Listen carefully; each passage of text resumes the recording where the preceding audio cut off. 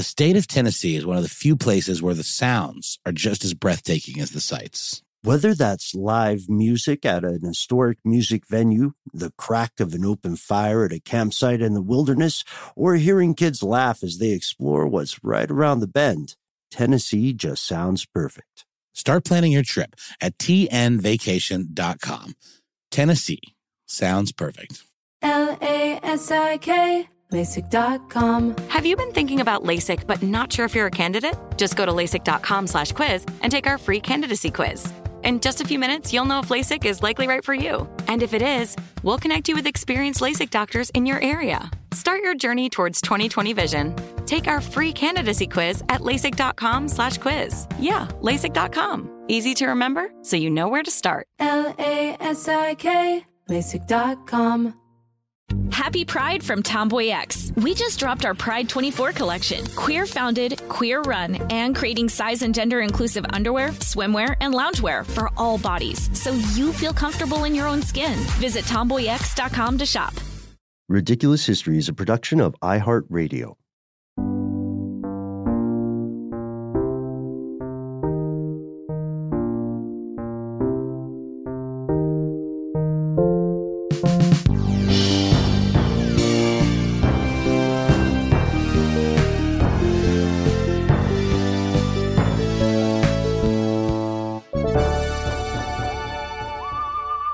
Welcome back to the show, Ridiculous Historians. As always, thank you so much for tuning in. I am Ben. My ride or die host, Noel, is off on an adventure, but returning very soon and sends his regards.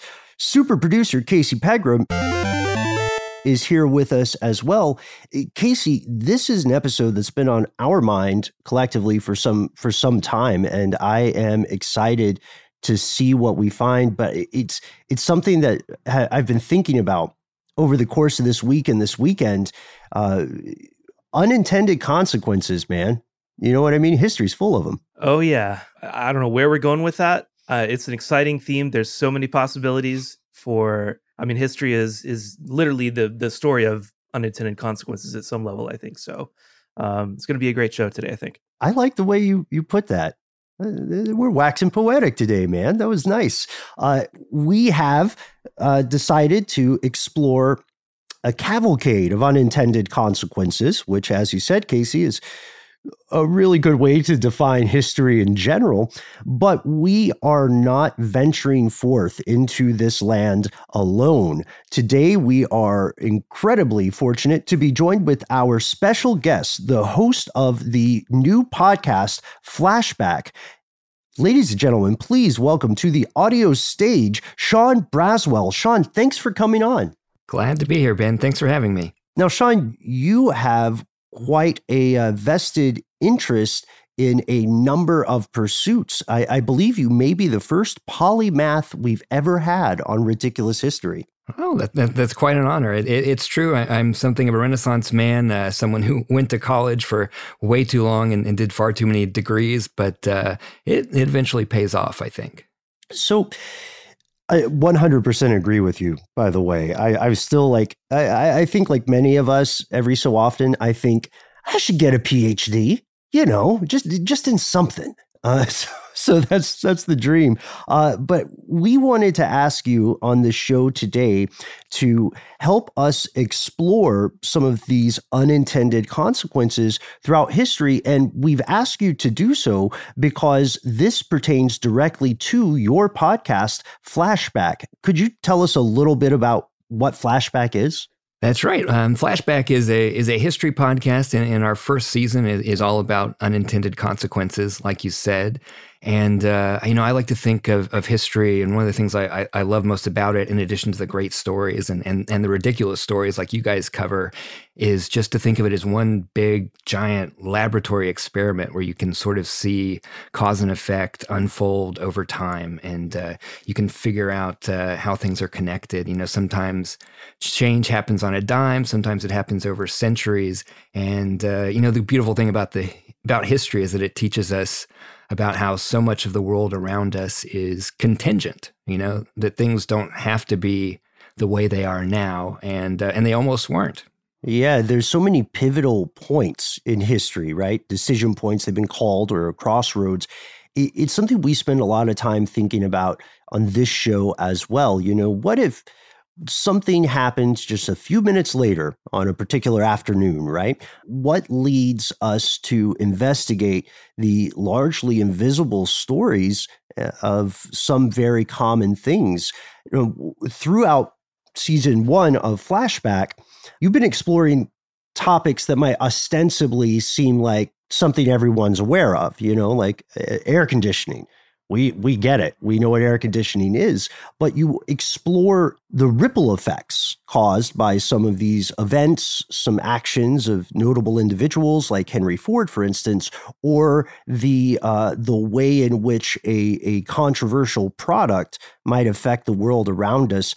I was hoping that today we could explore a couple of these things, because there's a lot of stuff in Flashback that I had no idea of. I had no idea the entire story of cigarettes. Like, when we think of cigarettes today, this is a good starting point. When we think of cigarettes today, you know, we think of things like the massive health concerns, right? The tremendous damage it can do to your body. We also think of maybe the social aspect of cigarettes being cool in 1960s film and you know, television. Ridiculous historians, you can't see it, but I got a little too in character, and now I'm waving an invisible cigarette that I have to keep for the rest of the show. But this is where I'd like to start today, Sean. Cigarettes. What are some of the unintended consequences of cigarettes? Well, there are just so many, and cigarettes have such a rich history. And one of the things I think, like you mentioned, that we take for granted today is cigarettes are basically synonymous with smoking and tobacco, but it wasn't always that case throughout American history. I mean, we have a long history with tobacco in this country going back to the Mayflower and the Pilgrims.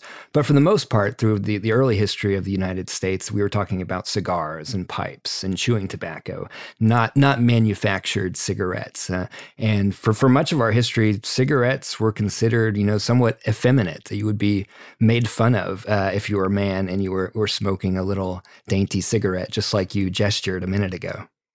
So this is odd because, you know, for a lot of people, the idea of the Marlboro Man is pretty familiar, and that's something that's supposed to be equated directly with, say, a more masculine presentation, right? How did this switch occur? Yeah, it's funny. It's a very masculine thing to do, thanks in no small part to the Marlboro Man. But in part, that is all rolled up into the relationship that smoking has with war in American history, going back to the First World War, in fact. Right. So I imagine then it's a situation where tobacco is perhaps a ration that's given to soldiers, similar to the way, you know, you would receive food rations. Is that correct? Yes, but not at first. It wasn't actually included in the U.S. Army rations in World War I until the very end of the war. The very first group to hand out cigarettes, and they handed out more than 2 billion of them to U.S. soldiers, was in fact the YMCA.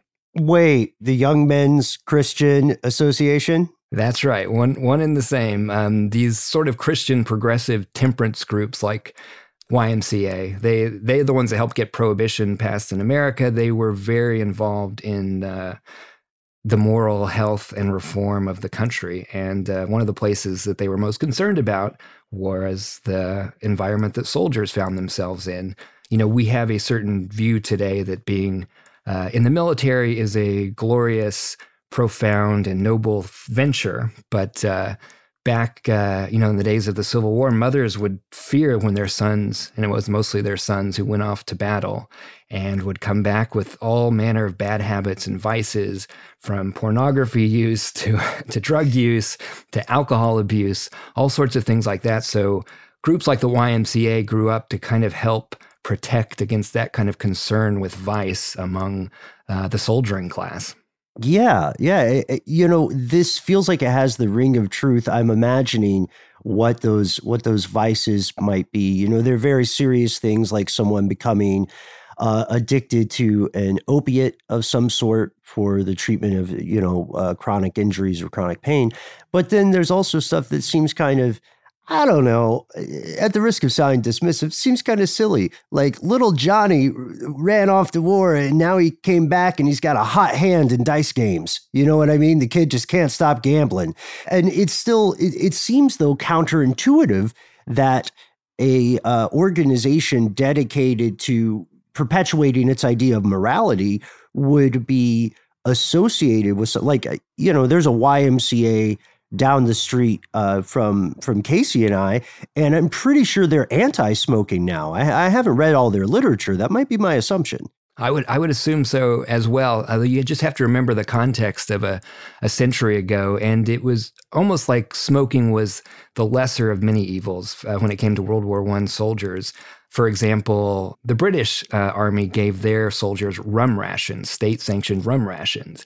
And the French soldiers actually had state-run brothels that they could frequent during World War I. And a lot of the American public and the U.S. Army weren't aboard with that sort of vice, but they felt like cigarettes was one vice they could effectively sanction. And it was because it had certain benefits for soldiers as well. It was something that would calm and soothe their nerves. It was something to do when you were bored. And one thing that often gets overlooked is just the fact that smoking can dull your sense of smell. And there were some very bad smells on the World War I battlefield. Yeah, that's a good point. I had thought about maybe the recreational aspect of it, but I think you're making a pretty profound insight about the functionality of smoking. There, you know, I wouldn't be surprised if there were soldiers who had taken up the habit just so they wouldn't have to constantly smell the terrible stenches of war. Absolutely. You would find people who wouldn't normally take up habits like that, adopting them in contexts of extreme stress like battle. And that is what basically hooks an entire generation of young Americans, young male Americans, on cigarettes, is the fact that they're put in a rather unusual circumstance. And those who might not necessarily have addictive personalities or pursue that sort of vice outside of such a circumstance would do that in the millions. And so when these soldiers return, now veterans, right, they return with their cigarette habit. And this is, okay, so this is like the close of World War I and the interwar period, correct? Yes, that's right. Okay, so after they return, what happens? How does American culture sort of associate or, you know, navigate the idea of the cigarette? Well, I think it just becomes much more sanctioned, much more accepted, and you have millions of new, now very manly nicotine addicts coming back from the war. And of course, it's a very profitable industry as a result, and the tobacco industry is making crazy profits in the 1920s, and it spreads to other segments of the American public. And of course, the more profitable the industry, the more profitable it is to tax that industry, which is how state and the federal government get first involved in cigarette taxes. Yes. Okay. So I have several questions about this, because when you said, you know, when you mentioned the potentially massive profits from tobacco industry in general, right? All the products.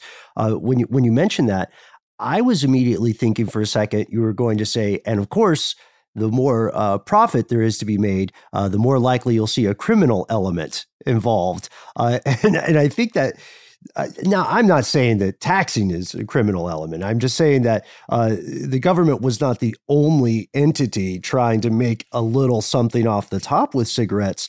But weren't cigarette taxes controversial at some point? I mean, people in general are not big fans of taxes.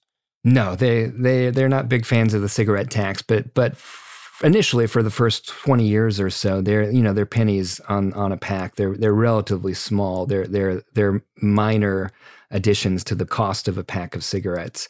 And but it was a great revenue raiser for the government. And you have to remember, during the 1920s, during Prohibition, the government was no longer taxing legal alcohol, which just blew an enormous hole in the U.S. Treasury, not having alcohol taxes. And so the government was looking for ways to recoup that revenue, and tobacco taxes were one big way of doing that. And I think about 15% of the federal government's tax collections in the 1930s were tobacco taxes.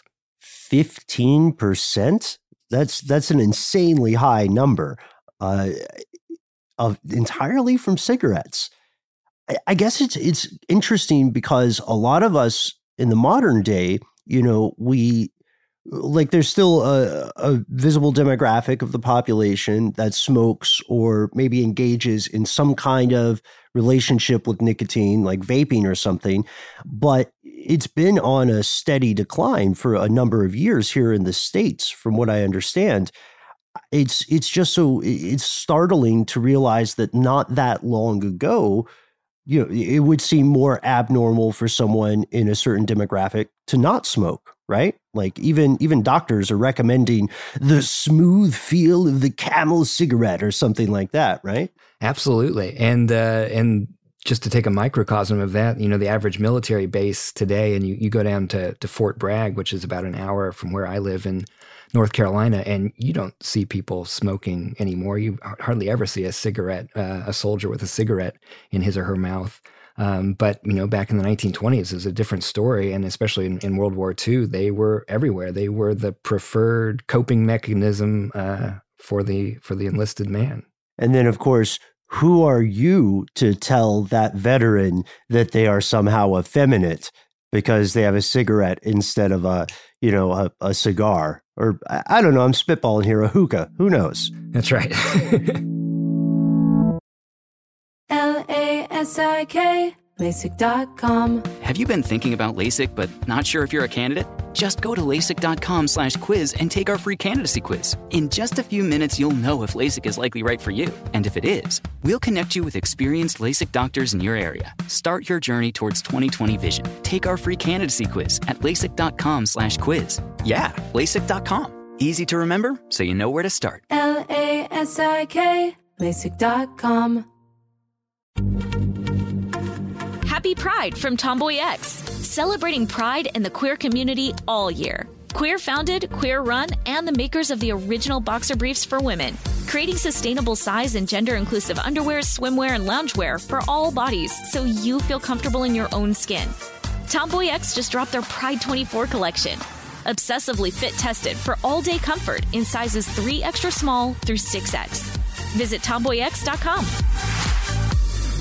This episode of Ridiculous History is brought to you by Snagajob. Snagajob is where America goes to hire, with the deepest talent pool in hourly hiring. With access to over 6 million active hourly workers, Snagajob is the all-in-one solution for hiring high-quality employees who can cover all your needs on demand, temp to hire, part-time, or full-time.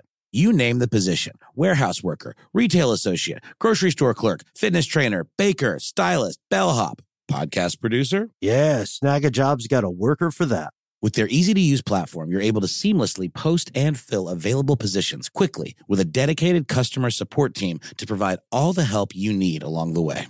Kind of nice knowing you have a talent pool like that in your own backyard, right? Snagajob is the partner you need to keep your business running smoothly. Visit snagajob.com or text SNAG to 242424 to talk to an expert. Snagajob.com, where America goes to hire.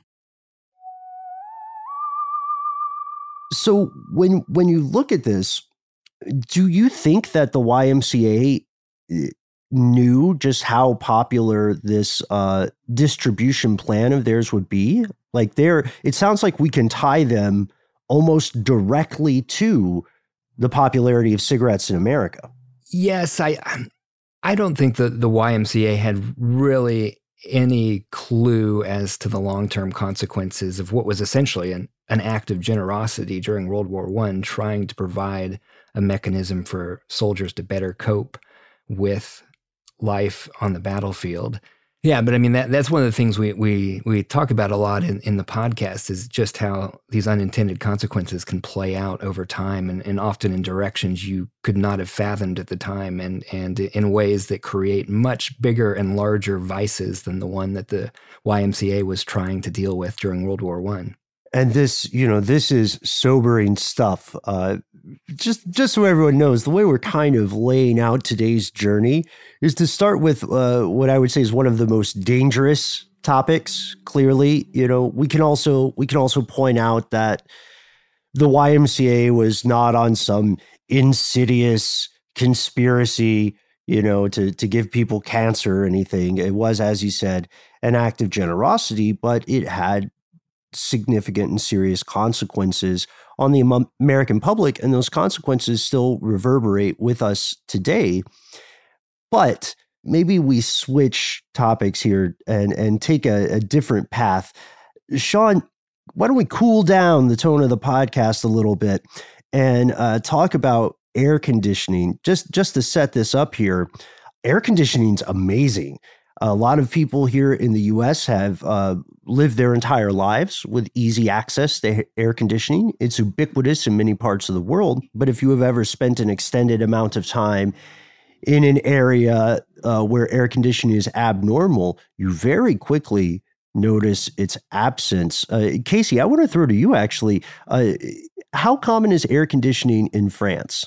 Yeah, in Paris, it's very hit and miss. And it's sometimes used as marketing for like a film, movie theater. We'll say la salle is climatisée, and it means it's climatized, it's air conditioned. And so you kind of have the idea that maybe some people are buying tickets to go in just to cool off for a couple hours, and the movie doesn't matter so much. So yeah, I mean, it's a whole way of life, right? Like you always have the windows open. You're always kind of conscious of trying to keep some airflow going, stay fresh. Wear light materials that breathe and so on. It's a whole thing. Casey on the case.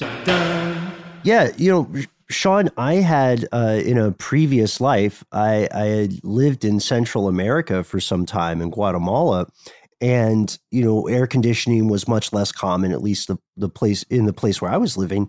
And the last thing I did before I returned to the United States was to splurge a little and spend the night in a hotel that had this was very big to me, had both carpet and air conditioning. And now returning with that, like I am constantly amazed by air conditioning. I think it does affect us in ways that we don't really think about. But you on Flashback had mentioned it also played a role in politics. Yes, that's right. When comfort spreads over an entire country or over an entire globe, eventually it changes the way people behave, often in unexpected ways. And even though we come to think of air conditioning as a creature comfort, as an invention that makes life easier, that idea of comfort, of having an easier life, influences how people behave. For example, moving to different parts of the country that they might normally not want to live in.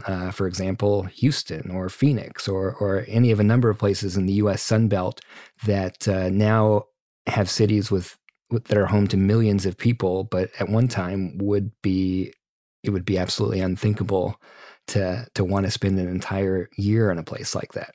Yeah, like the swamplands of Florida. I'm especially thinking very humid places where it just saps your energy out. So we know, without getting too into the weeds on the story of air conditioning's invention, we know the idea has been around for a long time, right? How can we make the air and the environment around us cooler? But what would you say was like the first wave of people empowered to move via air conditioning availability in the U.S.? Well, the big moment on that front is in the early 1950s with the advent of the home air conditioning unit. Because even though air conditioning had been available in large commercial places in America for most of the early 20th century in department stores, or like Casey said, in France, in movie theaters, there was not something that was present at home. It was an escape from the heat. So, for example, movie theaters in the 1920s and 30s, they would advertise with big icicles and polar bears, and some would just prop open the lobby doors so that if you were walking down the sidewalk, you could feel this breath of cool air coming out, and it would entice you to buy a ticket and come inside. And so that was the reality of air conditioning for decades. It was a comfort in a public place. But once the air conditioning unit comes into the home, that's when people start to realize that they can live in a variety of places across the country. And you can see that start to shape population migration in the United States starting in the 50s and 60s, and ultimately that affects political representation and where people are and what type of people are in different places. Right, because the way that our voting and electoral system works means that the more people who live in a given state, right, the more representation they have in Congress via the House of Representatives, right? And I guess that goes into municipal government as well. Now that you mention it, Sean, I'm just thinking, like, Houston, Texas, for instance, without air conditioning is automatically going to be a much, much smaller town by almost any measure. Is air conditioning responsible for these metropolises? Absolutely. And if you take Gulf cities like Houston, New Orleans, Tampa, there were about less than 500,000 people in those cities before 1950, which seems unfathomable today when there are something more like 20 million people that live in those Gulf cities. And that increase, that mass migration to the Sun Belt was as a result of air conditioning primarily. You have to wonder if any of the politicians ever thanked air conditioning in a stump speech, or in an acceptance speech. I'd like to thank God, the good voters of the Florida Panhandle, and of course, air conditioning units, the real soldiers of summer. Exactly, and some notable, mostly Republican politicians probably should have, including President Ronald Reagan, whose election in 1980 was sort of the tail end of a mass migration south in the United States. I think what a lot of people don't realize today, where we tend to think of the southern states as predominantly Republican states, is that in the first 100 years almost after the Civil War, the Democratic Party dominated the South. And so, for example, there are about 100 House of Representatives seats in the southern U.S., in the southern states, and only about 7 of them, about a handful of them, were Republican for most of the 20th century. Those were the sort of mountain ones in Tennessee and North Carolina. And starting in 1954 in St. Petersburg, Florida, you start to see that flip. St. Petersburg went from being a Democratic constituency to a Republican one. And the main reason for that was that you had a lot of wealthy Northern Republicans who were migrating south. People who might have wintered in Florida previously decided to just go ahead and uproot and live there all year long. And I'm wondering, too, how this applies to other areas of the world. I think we can even expand and go a bit closer to a macro level because, one of the first things people think about when they think about crazy heat in the world is going to be the Middle East, right? Places like Dubai or Saudi Arabia. And I'm starting to think that this link you have uncovered applies in some way to those cities as well, those centers of human capital and learning. It's fascinating to me, especially the idea that air conditioning might be responsible for the rise of republicanism. For anyone interested in learning more about what Sean and Casey and I are exploring here, just Google the term Dixiecrat. Right? That I believe is that a pejorative term? I thought it was just sort of like a group name. Not originally. It has subsequently come to be somewhat pejorative. Right. The idea being that the Democratic Party of the South at this time in Reconstruction and post-Civil War did not have much in common with the Democratic Party as we understand it today. The Democrats or Dixiecrats in the post-Civil War realities of the South were very much an oppositional party. They wanted to maintain what they saw as a political and cultural stronghold against the victorious Northern and largely Republican parties. So you said there's this massive migration south, and it's enabled by the home air conditioner, which is, the newest thing that you need to keep up with the Joneses. Were people moving from a specific part of the country, like the Northeast or the cooler Northwest? Where did all these people come from? Primarily from New England and New York and the Rust Belt. And to put this in context, about 86 seats in Congress went from the North to the South during this time period. And as the South grew more populous, its clout in Washington improved as well. And those were predominantly Republican seats. Sean, permit me to just brainstorm or conspire a bit here, but I'm also wondering whether manufacturers of air conditioning equipment maybe not predicted this trend, but I'm wondering whether they were able to see it, because surely they noticed where most of their sales were occurring or where things were rising, right, in certain demographics. Do we know if anyone in the air conditioning industry clocked this or saw it, or were they just thinking, man, we're going to be rich and at a low ambient temperature? I'm sure they were keeping track of it, and it was a bonanza for them. And you can see the studies and the census figures and other things during the time period for not only the growth of the population in the South, but the percentage of American homes that had air conditioning at this time. You know, I think it goes from something like 30% of households in the 60s to 50% in 70 and up from there to, I think it's about 97% or so today. And we can also see the effects of air conditioning, I would posit, in the growth of infrastructure, right? You have to have a much more reliable energy system, especially, you know, in like a sweltering New Orleans summer. New Orleans is a terrible example. There were already a lot of people living there. But maybe let's say San Antonio, another very hot place. I'm wondering what other effects happen here, because I think it's an unfortunately common occurrence. A lot of people have experienced that stomach churning emotion when you have the AC on too high. Maybe you're camping somewhere or your car's getting overheated. There are parts of the world now where we, as a species, cannot envision living without air conditioning. But is it driving energy infrastructure in these cities as well as driving voting populations?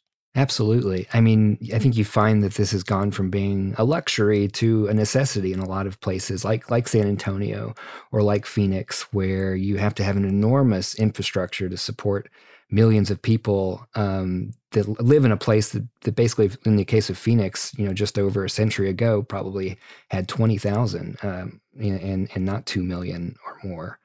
And you have to have heat relief efforts on hand. You have to have, legions of HVAC repairmen. It's just a much different landscape, one that is geared towards treating this particular home appliance. LASIK, LASIK.com. Have a ton of questions about LASIK? You're not alone. That's why we created LASIK.com. One place where you can go to find every answer to every question on your mind. Like, how much does LASIK cost? How long does recovery take? How do I find a doctor? If you've been thinking about LASIK, go to LASIK.com now. Yeah, LASIK.com. Easy to remember, so you know where to start. LASIK, LASIK.com.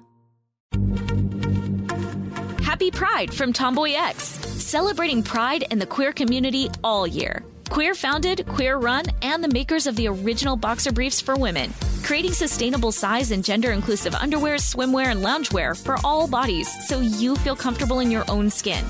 Tomboy X just dropped their Pride 24 collection, obsessively fit tested for all day comfort in sizes 3 extra small through 6X. Visit tomboyx.com. This episode of Ridiculous History is brought to you by Snagajob. Snagajob is where America goes to hire, with the deepest talent pool in hourly hiring. With access to over 6 million active hourly workers, Snagajob is the all-in-one solution for hiring high-quality employees who can cover all your needs on demand, temp to hire, part-time, or full-time. You name the position: warehouse worker, retail associate, grocery store clerk, fitness trainer, baker, stylist, bellhop, podcast producer. Yeah, Snagajob's got a worker for that. With their easy-to-use platform, you're able to seamlessly post and fill available positions quickly with a dedicated customer support team to provide all the help you need along the way. Kind of nice knowing you have a talent pool like that in your own backyard, right? Snagajob is the partner you need to keep your business running smoothly. Visit snagajob.com or text snag to 242424 to talk to an expert. Snagajob.com, where America goes to hire. And air conditioning has changed the U.S. It's changed the world. There were a couple of things I wanted to chat with you about because we may be potentially, in some situations, we may be shooting ourselves in the climate-controlled foot with air conditioning. I'm thinking specifically with your excellent example of Phoenix, Arizona. It's a great example of how the use of air conditioning can actually make air conditioning more necessary in the future, right? Because we're making it cooler inside buildings and structures and stores and so on, but we're doing that by expelling hot air into the environment. I found a study that said the hot air pumped out of air conditioning units in Phoenix, Arizona, raised the city's average nighttime temperature by something on the order of 2 degrees Celsius. Again, that's 2 degrees Celsius for basically everybody on the planet except for the United States. For us U.S. residents, that's 35.6 degrees Fahrenheit. Nothing to sneeze at. That's a pretty significant jump. Yeah, and like you said, it's a vicious cycle now where the massive use of air conditioning does affect the climate and does affect the temperature, and which in turn just enhances the need for air conditioning. And if you think it's bad as a result of cities like Phoenix, wait till air conditioning becomes far more prevalent in places like Delhi or Jakarta or other cities in the world. Yeah, that's a prescient and disturbing point, Sean, especially when we consider the hundreds of millions of people who live in these areas. It makes me wonder. I'm not the expert here, man, but it makes me wonder if maybe we should go back to the days of having the ice trucks run, right? When that was an industry in New England, right? They would literally drive these trucks all the way up to Canada, I believe. They would chop off chunks of ice, they would cover it in hay, and they would be like, hurry, hurry, hurry. We've got to put our foot on the gas and get back down to New York. I don't know. That was a real thing, though, right? That was a fairly prevalent industry beforehand. Absolutely. And just so many other ways of keeping cool that we've kind of forgotten about today. People used to spend lots of time outdoors in the shade under trees. They had a lot of public fountains where you could go cool off. There was a whole way of coping with the heat that we've seemed to largely forget about. Yeah. Now, I'm one of those people who's naturally always kind of cold. So I have space heaters distributed strategically around my house. And I think that's something that we as humans find ourselves quarreling with pretty often. Like I think we've become so adjusted to having this minute control over our inner temperature that some people just can't find a good temperature anymore. I mean, Casey, I see you've got a knowing glint in your eye. Are you one of those people who's always like too cold, too hot, or do you know someone who is? Well, I was just thinking of the dynamics here at the apartment. The thermostat, of course, is in the central living area, and there's a little bit of a constant push-pull on, bumping it up a degree, bumping it back down a degree, and so on. And it's funny that the variance is literally just like a degree that we kind of like go up or down on. So I don't know. It was just funny to me.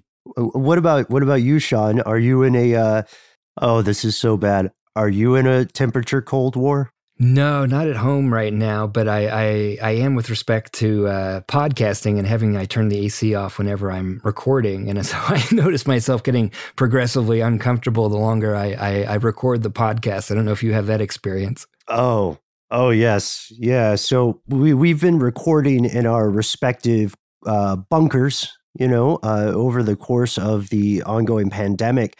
But for most of our show's history, Casey, Noel, and I recorded in something that looked very much like an insulated shipping container, like you would see on a cargo ship.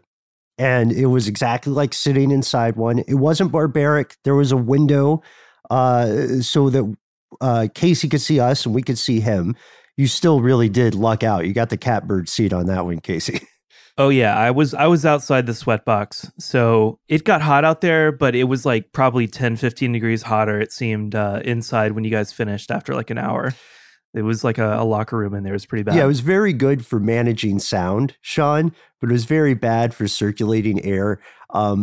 Probably the most impactful anecdote I can share about that is, it was the first time recording in that shipping container for this show and for other shows. It was the first time in my life I walked out of a room and thought, wow, I can feel the temperature drop. And then I realized, I'm like, whoa, I smell like the people I was in there with. Like that's, I believe in the parlance of our time, that's called the funk. I got the funk. But of course, we do these things for you all listening in the audience today. Now imagine if you had to do that in a woolen vest and suit or multiple petticoats. Oh, yeah, it's the main thing. It's the main reason that I'm not more into petticoats, really, if I'm being honest. I definitely have no objection to the aesthetic. Oh, man. Casey, I think we did it again. We did. This has a way of happening, I've noticed. The impromptu two-parter. Yes. We have another impromptu two-parter, assuming Sean Braswell will continue going on this strange journey with us. There's just so much more we want to get to. Sean, what do you say? Are you up for a part 2? I would love to come back and talk to you more about unintended consequences, Ben. Oh, fantastic. Good. Because I don't know what we would have done if you said no. So I'm glad that worked out. In the meantime, while we're getting to part 2 of our episode, we highly recommend you check out Sean's new podcast with iHeart, Flashback, which contains stories very much like this, far deeper dives than we're getting to today, about everything from air conditioning to cigarettes to Henry Ford in a very weird way, and also, spoiler alert, kudzu. Sean, where can people go to find Flashback? Sure, you can find Flashback, History's Unintended Consequences on Apple Podcasts or the iHeartRadio podcast app or wherever you get your podcasts. And we'd also like to hear your stories of unintended consequences, things that you think your fellow listeners would enjoy. Ridiculous History is, all over the internet. We basically got everything now but a Pinterest because of, some ongoing litigation. But don't worry about that. Just find us on Facebook, find us on Twitter, find us on Instagram. You can talk to Casey and Noel and I directly. We're also going to volunteer Sean here. Sean, if people want to reach out to you about Flashback and maybe share some of their stories, where should they find you? Please email me at flashback@ozy.com. That's flashback@ozy.com. We've been inviting our own listeners to share with us their stories of unintended consequences, as well as other stories from history that we might not have covered or missed. Fantastic. I cannot wait to read the stuff people are going to send, Casey, the stuff they're going to post. I mean, it will hopefully be a bit of a balm to our wounded egos now that we realize we chose the wrong career paths and are not, in fact, cigarette tycoons. So as always, thanks to Christopher Hasiotis, thanks to Jonathan Strickland, aka the Quizster. I think I may have forgotten to thank him on this or a future outro. And we'll see him soon. Of course, we're also always glad to shout out Eves Jeffcoat, our peer podcaster for This Day in History. Let's see, who else, Casey? We got Alex Williams, who composed this banger of a track we're listening to at the beginning and ending of pretty much every episode. Who else we got? We got Noel Brown. I think that's about it. Oh yeah, it'd be weird if you thanked yourself, right? Yeah, I can't go that far. We're not that Kanye level yet, but we'll get there. Yes, of course. Super producer Casey Pegram. Thank you so much for going on yet another ridiculous historical journey with us. We can't wait to hear your stories, and we can't wait to bring you part 2 of our series on unintended consequences.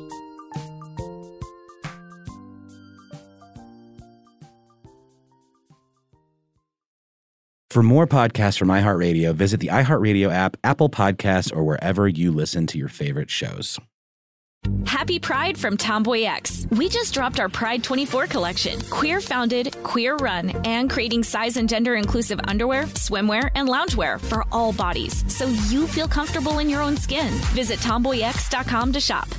This episode of Ridiculous History is brought to you by Avalon Waterways. Ben, are you in major need of a vacation right now? Noel, you're a mind reader. I am, and aren't we all? We are. While cruising remains popular, there's something big happening in the industry, and that is, my friend, smaller ships. True story. The intimate ships of Avalon Waterways can go where the big ships can only dream, through winding passageways of rolling vineyards and castled hills into the heart of timeless cities and storybook villages. That sounds like a delight. See how Avalon's smaller ships promise greater discoveries, fewer people, and more of everything. Limited time special offers await at avalonwaterways.com.